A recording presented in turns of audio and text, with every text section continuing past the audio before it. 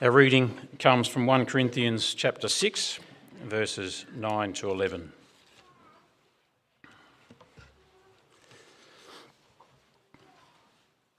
Starting at verse 9. Or do you not know that wrongdoers will not inherit the kingdom of God? Do not be deceived. Neither the sexually immoral, nor idolaters, nor adulterers, nor men who have sex with men, nor thieves, nor the greedy, nor drunkards, nor slanderers, nor swindlers will inherit the kingdom of God. And that is what some of you were. But you were washed, you were sanctified, you were justified in the name of the Lord Jesus Christ and by the Spirit of our God.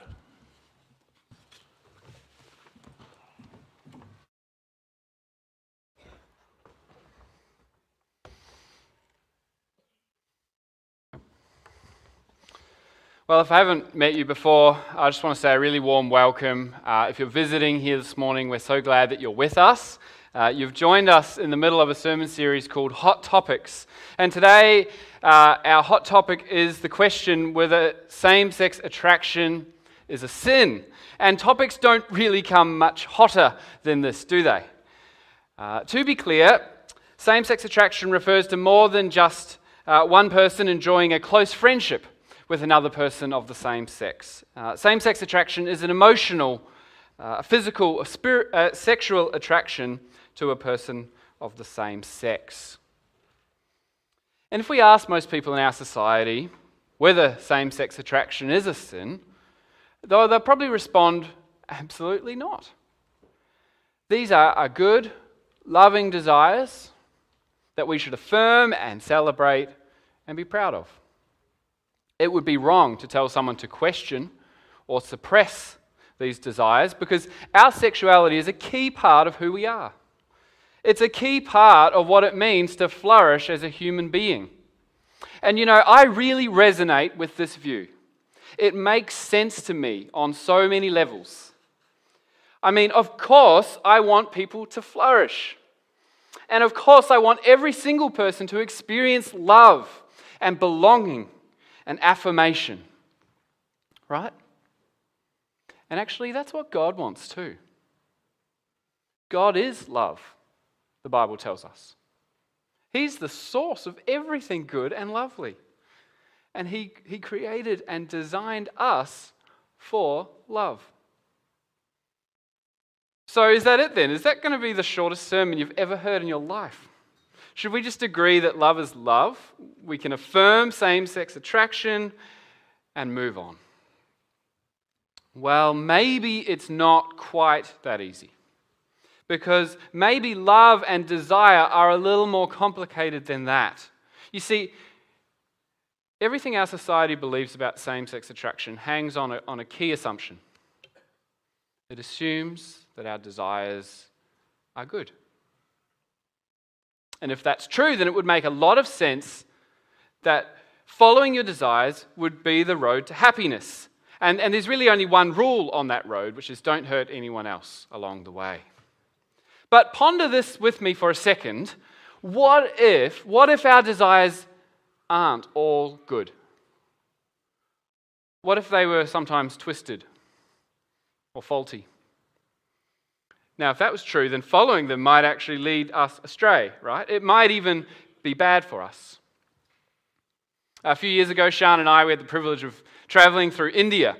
And there were times where we were struggling to know where to go, and we would sometimes ask a local for directions. But we quickly learned that just because someone smiled and nodded and said, "Yes, I know where that is, follow me and I'll take you there," it didn't mean they were always helping. Sometimes we found ourselves in a taxi heading in completely the wrong direction, being taken to the tourist shop of this guy's uncle's brother's cousin to buy an extremely expensive rug. And actually, the Bible tells us that our desires can be a bit like that. They can seem good and true, but they can't actually be trusted. Why? Because all of us by nature are fundamentally sinful and broken. Romans 1 verse 21 tells us that because we have all turned away from God, our thinking has become futile and our foolish hearts have become darkened and our desires have become twisted. Which means it's actually not as simple as saying, well, God made me this way. Because actually many of our desires are not the result of how God made and designed us. They're the result of how sin has distorted us and affected us. And so as we come to same-sex attraction, or really anything in life, we need to ask the question, well, is this a good thing from God? Does the Bible say that these desires are good or bad? Is this part of how God designed things back in the beginning when everything was perfect? And that brings us to our first point this morning. The first thing we need to see is that same-sex attraction is a consequence of our fall into sin. Same-sex attraction is a consequence of our fall into sin. When it comes to this topic, the Bible is really clear. This is not how God designed things to be. It doesn't fit with God's good plan in Genesis 2, where a man and a woman come together in marriage, and they're two very different types of human beings, and they become one flesh, and they complement each other, and they're perfectly designed for procreation. And this is confirmed throughout the Bible. We're not in any doubt of this. It tells us often that to act on same-sex desires by pursuing a homosexual lifestyle or even just homosexual sex goes against God's law, as does all heterosexual sex outside the marriage of one man and one woman for life. That's what we read in 1 Corinthians 6, isn't it? If you've got your Bible open there, have a look. It starts with, in verse 9, with, "Do not be deceived." Paul knows we could easily be deceived on this. But Paul says, "Neither the sexually immoral, nor idolaters, nor men who have sex with men, nor thieves, nor the greedy, nor drunkards, nor slanderers, nor swindlers will inherit the kingdom of God." So our first point is this. Same-sex attraction is a consequence of our fall into sin. So we can't join with our society and say it's all good and it's something to celebrate and it's something to be proud of, because according to our Creator, God, these desires have actually been disordered by sin. But that is not the same thing as saying that you are actively sinning just because you experience that attraction. It leads us to our second point. Same-sex attraction is a consequence of our fall into sin, but same-sex attraction is not a sin in and of itself. Same-sex attraction is not a sin in and of itself. In John 9, Jesus is walking along. He meets a man who has been blind from birth, and his disciples ask him a doozy of a question. Jesus, who sinned? Was it this man, or was it his parents that he was born blind? And Jesus replies, "Neither this man nor his parents sinned." In other words, the disciples' view of sin was too simplistic. He wasn't born blind because he was directly being punished and guilty for a specific sin. He was born blind because he was born into a fallen, sinful world. Romans 8 verse 20 says that all creation is frustrated and it's groaning under the effects of sin. And that's why all of us struggle with sickness and with disorder and with brokenness. And although some do debate this, I believe that same-sex attraction falls into this category. A disordered attraction that should be distinguished from active sinning. Nick Rohn is a Christian pastor who experiences same-sex attraction, and Nick writes this: "My sexuality is disordered in that I experience a homosexual orientation.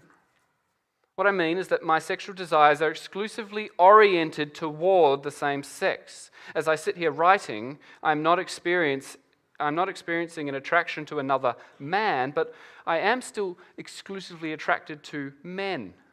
So at this moment, though I have a homosexual orientation, I do not believe I am sinning in this regard." Now, this is where things get complicated. This is where we start talking about the difference between orientation and temptation and sin.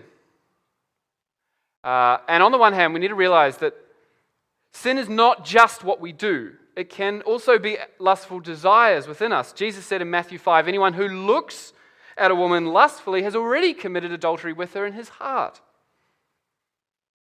But on the other hand, we need to realize that it's not a sin to be tempted.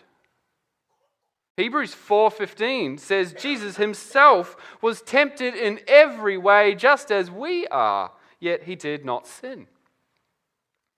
And James 1 verse 14 says that each person is tempted when they're dragged away by their own evil desire and enticed. Then, after desire has conceived, it gives birth to sin. So it's not a sin to be tempted. The question is, will you fight the temptation or will you go along with it? When you're tempted to lust after someone of the same sex or the opposite sex, will you resist that sinful desire or will you entertain it? Now, I know from my own experience how difficult it is to work out when temptation ends and lust begins. That's a hard line. And we need to be alert and we need to be humble about how dangerous temptation is. It's not something to flirt with or play games with. The Bible calls us to flee from temptation, to run to God, to pray for deliverance, to cut off anything that might lead us astray, and to let our minds be transformed by the power of the Holy Spirit. Okay, we've seen two main points. First, same-sex attraction is not a good thing to be celebrated. It is a consequence of our fall into sin. But second, that doesn't mean it's a sin in and of itself. It's possible to be a same-sex attracted Christian who resists those temptations and chooses to pursue God instead. Fallen, yes. Sinful, not necessarily. That leads us to another question that I want us to consider before we finish today. What would Jesus say to someone who is same-sex attracted? What would Jesus say? Strap yourself in, we're going to fly through this. I've got 8 things that I think Jesus would say to someone who is same-sex attracted. First, Jesus would say, I love you. I really want you to know that this morning, especially if you're struggling with same-sex attraction, if you identify with the LGBTQ plus label in any way. Jesus loves you. He isn't pushing you away. He is drawing you nearer. God welcomes all types of people into his family, the church, from all different genders, classes, races, and sexual orientations. Jesus loves you. But because he loves you, he's too kind to leave you or me in our sin. And so the second thing Jesus would say to a same-sex attracted person, as he says to all of us, is you need to repent. Mark 1 verse 15 sums up the message Jesus preached. The kingdom of God has come near. Repent and believe the good news. But repent of what? That was the question that a lesbian woman called Jackie Hill Perry wrestled with a lot. You see, she was feeling drawn towards Christianity, but she really struggled with the idea that conversion meant, well, she was expected to turn straight and to marry a guy.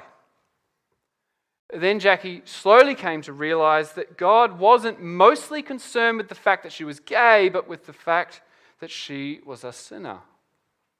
She writes this: God was not calling me to be straight. He was calling me to himself. The choice to lay aside sin and take hold of holiness was not synonymous with heterosexuality. She goes on, I not only needed freedom from homosexuality, but from all sin. I was holistically in need of God. For the unbeliever that is same-sex attracted, God is not mainly calling them to be straight. He's calling them to himself, to know Christ, love Christ, serve Christ, honor Christ, and exalt Christ forever. End quote. I think that's exactly right. Jesus calls every single one of us to repent. Repentance is saying, God, it's time for you to start showing me the way, and I'm going to do a U-turn, and I'm going to follow you with my whole life. Third, Jesus says, I will wash you and cleanse you. We read that long list of sins in 1 Corinthians 6. Did you see what Paul wrote next in verse 11? And that is what some of you were. But you were washed, you were sanctified, you were justified in the name of the Lord Jesus Christ and by the Spirit of our God. That is Christianity. And it's glorious.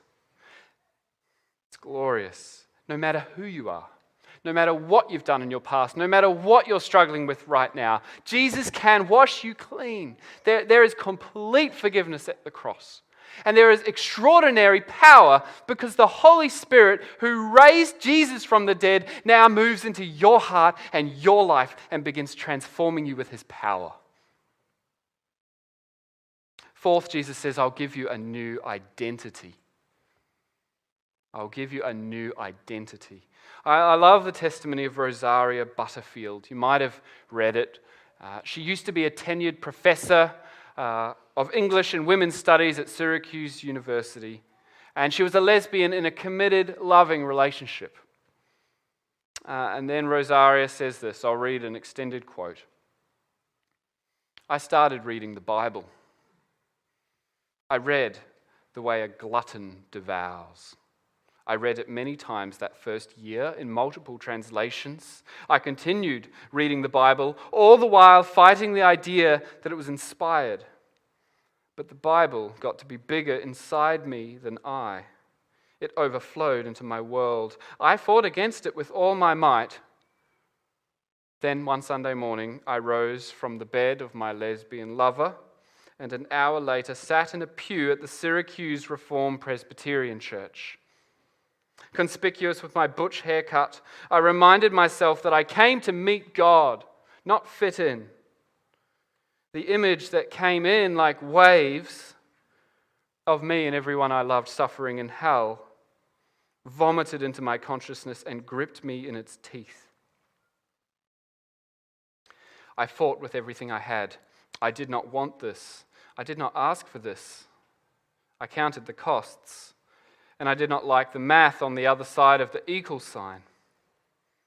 But God's promises rolled in like sets of waves into my world. I wrestled with the question, did I really want to understand homosexuality from God's point of view, or did I just want to argue with him? I prayed that night that God would give me the willingness to obey before I understood. I prayed long into the unfolding of the day. When I looked in the mirror, I looked the same, but when I looked into my heart through the lens of the Bible, I wondered, am I a lesbian? Or has this all been a case of mistaken identity? If Jesus could split the world asunder, divide marrow from soul, could he make my true identity prevail? Who am I? Who will God have me to be? End quote. Aren't those great questions? Could this all have been a case of mistaken identity? Who am I really? Who would God have me be? When we come to Jesus, he gives us a new identity. He restores our true identity. Child of God, loved, made in his image to live for him. As Christians, we are no longer defined by our desires or our battles, though they may rage on within us. Because we are now defined by being new creations in Christ, being dead to sin and alive with the Spirit, to live for God and for his kingdom and his glory, destined for eternal glory with him. Sam Albury is a minister from the UK. He's a devout, celibate Christian who has struggled with exclusive same-sex attraction all his life. In his excellent book on homosexuality, he writes this: in Western culture today, the obvious term for someone with homosexual feelings is gay. But in my experience, this often refers to far more than someone's sexual orientation. It has come to describe an identity and a lifestyle. And it's for this reason that I tend to avoid using the term. It sounds clunky to describe myself as someone who experiences same-sex attraction. But describing myself like this is a way for me to recognize that the kind of sexual attractions I experience are not fundamental to my identity. They are part of what I feel, but are not who I am in a fundamental sense.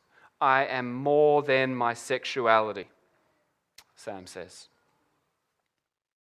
Jesus says, I'll give you a new identity. And fifth, Jesus says, I'll give you a new community. We're not saved to struggle alone. We're saved into a family, the church, a family of sinners. And it is so critical that our church is a loving family to those who are same-sex attracted, because if they choose to follow Jesus, they may well be cut off from their gay community. And if you're struggling with same-sex attraction, we want you to know that you are not alone here at Riverbank. We want to be with you in this. We want to love you. We want to support you. We want this church to be a safe place where you feel that you can be open about what you're going through. Maybe not with everyone, but with some. Not feel like you have to hide or be ashamed. We are all struggling with sin. Come struggle with us. And friends, every single one of us have a role to play in making Riverbank a place like this. How? We can say a lot, but start by guarding your tongue. Using gay or faggot as a derogatory term is inappropriate and it's harmful. So is using us and them language. You may think there's no one around to be offended, but that's not true. Statistically speaking, there are Christians at Riverbank who struggle with this. And just as important as how you talk is how you listen. Listen well. Don't assume you understand. And we can also help by being open about our own sin. Remember that list of sins in 1 Corinthians 6? Paul makes it clear that greed in our Western materialistic society and slander are just as much sins as homosexuality. Do we believe this?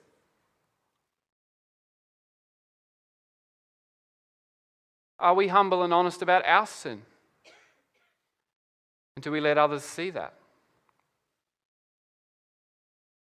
If you're same-sex attracted, Jesus says to you, I'll give you a new community. And then sixth, he says, I will change you. I will change you.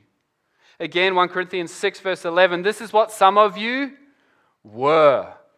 What a beautiful past tense. But you were washed, you were sanctified. Sanctified means that you're now set apart to live for God, to be holy. And this raises a difficult question. Will my same-sex attracted desires go away after I become a Christian?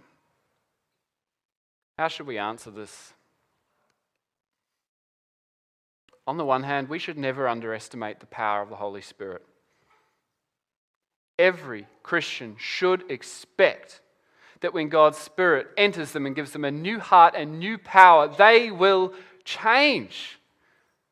They will genuinely begin to change in their hearts and their minds and their actions. We will begin to overcome sins and struggles and temptations that we previously could not. We will grow in peace and in joy and in love and in self-control. These are the fruit of the Spirit, aren't they? And we should expect them in every Christian. Will this include a change in our sexual orientation? It's quite possible, but I don't think we should assume it will happen.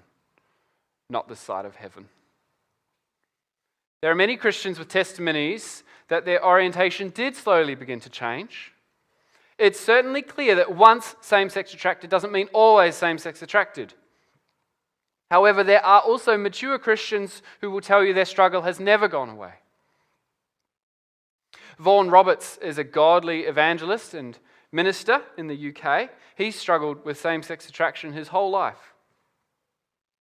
He says this: a small proportion of people, including Christians, find that they remain exclusively attracted to the same sex as they grow into mature adulthood.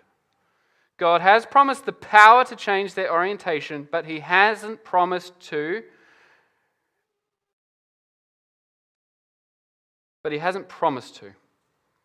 And that has not been my experience. And Sam Allberry's testimony is the same as Vaughan's. I don't think that should really surprise us, should it? Romans 8:23, Paul says that we ourselves who have the first fruits of the Spirit groan inwardly as we wait eagerly for our adoption to sonship, the redemption of our bodies. God has begun His work in us, but He hasn't completed it yet. Christians shouldn't be surprised to find that they're still at war, even more at war, after conversion. And nevertheless, even now, Jesus promises real growth and real change. And then seventh, Jesus says to us, following me will require sacrifice and endurance. And see, maybe at this point you're thinking, well, this sounds like a rough deal. Really? You're telling me that when I come to Jesus, my same-sex attraction might not go away, and that I might have to live with that my whole life, and I may not be able to fulfill all my sexual desires. Yes, I am saying that. But isn't that all that Jesus offers to any of us? Matthew 16, verse 24, whoever wants to be my disciple must deny themselves and take up their cross and follow me. For whoever wants to save their life will lose it, and whoever loses their life for me will find it. Sam Allberry is right when he says the gospel demands everything of all of us. If someone thinks the gospel has somehow slotted into their life quite easily, without causing any major adjustments to their lifestyle or aspirations, it is likely that they have not really started following Jesus at all. Same-sex attracted people are not the only ones who Jesus asks to make sacrifices in the area of sexuality. There are heterosexual people here today who desperately desire marriage and sexual intimacy, and God may say, well, that's not my will. My strength is sufficient for you. There are heterosexual people who are married, but for various reasons cannot experience sexual intimacy. Jesus says, following me will require sacrifice and endurance. We struggle with that. Endurance, perseverance in our fast-paced, have-it-now world. But God said, this too is part of my good plan. Listen to how Vaughan Roberts speaks about this. I think he's spot on. I have found that those I've learnt most from have invariably been believers who have grown in Christian maturity by persevering through significant difficulties. The experience of blindness, depression, alcoholism, a difficult marriage, or whatever the struggle may have been, is certainly not good in and of itself, and yet God has worked through it, both in the gold He has refined in their lives and the blessings He has ministered through them. I have seen the same dynamic at work in some godly believers who have experienced a seemingly intractable attraction to the same sex. By learning, no doubt through many difficult times, to look to Christ for the ultimate fulfillment of their relational longings, they have grown into a deep and joyful relationship with Him. Their own experience of suffering has also made them sensitive and equipped to help others who struggle in various ways. What would Jesus say to someone who's same-sex attracted? I love you. You need to repent. I will wash you and cleanse you. I'll give you a new identity and a new community, and I'll start to change you. Following me will require significant sacrifice and endurance. Lastly, number 8. One day soon, I will make you completely new. This is the great hope of the Christian faith. Suffering followed by glory, pain followed by paradise. Jesus will make all things new, including our bodies, and we will never struggle with a single unwanted desire or difficult temptation ever again. The deepest longings of our souls will be satisfied in Him. Unconditional love, true intimacy, a deep and eternal sense of belonging. Is same-sex attraction a sin? That's what we're asking this morning. It's certainly a result of humanity's fall into sin, but I don't believe it's a sin in and of itself. And if you're struggling with same-sex attraction, I'm so glad you've joined us today, here this morning or online. And the most important thing that I want you to hear is your struggles do not disqualify you from being a Christian. In fact, it's quite the opposite. Jesus came for people just like you and me, people who are broken and sinful, people who need help. And we want Riverbank to be a loving family where no one needs to feel ashamed or alone. And I also want you to know that Riverbank really needs you. We need you. We need more Rosaria Butterfields and Jackie Hill Perrys and Vaughan Roberts and Sam Alburys. I've been so blessed by them this week as I've read their books. We need your testimony. We need your God-given gifts. We need your example of what it really looks like to follow Jesus and be satisfied in nothing but Him. Society will tell you there are only two options: affirm and act out your gay identity, or suppress it and be miserable. But Jesus comes to you, He comes to all of us with a third option, a better way. He says, leave your sin behind. Come to me, I will love you, I will wash you, and I will make you who you were meant to be. It will be the hardest thing you will ever do, and it will be the best thing as well. Because I will give you an identity and a love that satisfies far more than anything this world could ever offer. Let's pray together.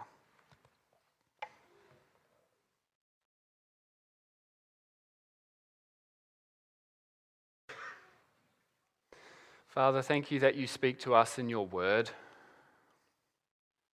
Thank you that you give us maps and signs and GPSs that we need in a world where our desires lead us in all sorts of different directions, and truth can be very hard to work out.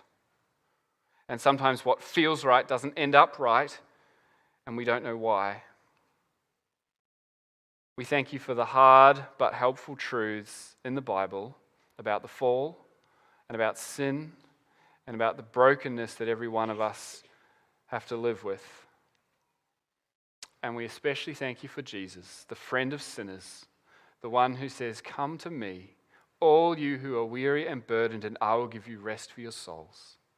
Lord, may we be a church, may we be a hospital where people like that, people like me, can come and find rest and healing and family and love and vulnerability and openness, a listening ear, a wise word, a shoulder to cry on, a traveler to walk with for the rest of this life until you take us through death into heaven, into paradise, into all things made new, all desires that are sinful gone, all temptations falling away as we experience your love forever. Lord, please make and shape us into a community that lives and loves these truths.